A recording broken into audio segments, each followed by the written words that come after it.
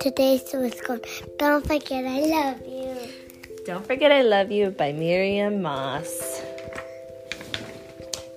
When Billy woke up, Rabbit was hiding down the side of his bed.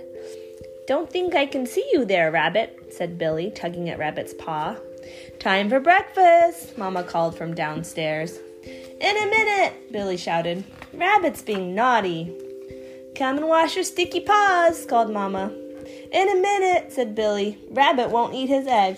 "Hurry up, Rabbit." Billy and Rabbit went upstairs to get dressed. Mama popped her head around the door. "Get dressed, Billy," she said. "In a minute," said Billy. "I think Rabbit's got a tummy ache." "Come and brush your teeth, Billy," Mama called. "In a minute," said Billy. "Rabbit's buttons are all wrong." "Get ready first, Billy, then play with Rabbit," said Mama. "Ready at last," said Mama. "But where did I put your boots?"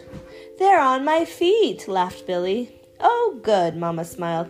"Here's your coat. Come on. We really must go or we'll be late." But Billy dashed upstairs. "Just a minute," he called out. "Rabbit hasn't said goodbye to the others." On the way to the nursery school, Billy balanced Rabbit in his lunchbox on his head. "Be careful," said Mama. "I am," said Billy, "except Rabbit won't sit still." Suddenly, Billy's lunchbox hit the ground and burst open. "Oh, Billy," said Mama crossly. "Now we really will be late. Give Rabbit to me and let's get a move on." But they were very late and had to run the rest of the way to school. Hey, do we do that sometimes in the morning? Yes, we sure do. There you are," said Mrs. Brown. "We wondered where you were." "Sorry," panted Mama. "I have to go. I'm late for work already.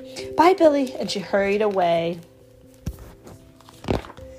Billy hung up his coat. "Is something the matter, Billy?" asked Mrs. Brown. "Mama didn't say I love you," said Billy. "She always says I love you." "Well, she was in a bit of a hurry," said Mrs. Brown. "Have you left Rabbit by your coat? He'll make you feel better." They looked in Billy's pockets and even in his lunchbox, but Rabbit was nowhere to be found. "You must have left him at home," said Mrs. Brown. "But I didn't," said Billy, starting to cry. "I dropped my lunchbox and we had to run, and now Rabbit's lost and I want my mama." It was that moment the door flew open. It was Mama. "Oh, Billy, I'm so sorry," she cried.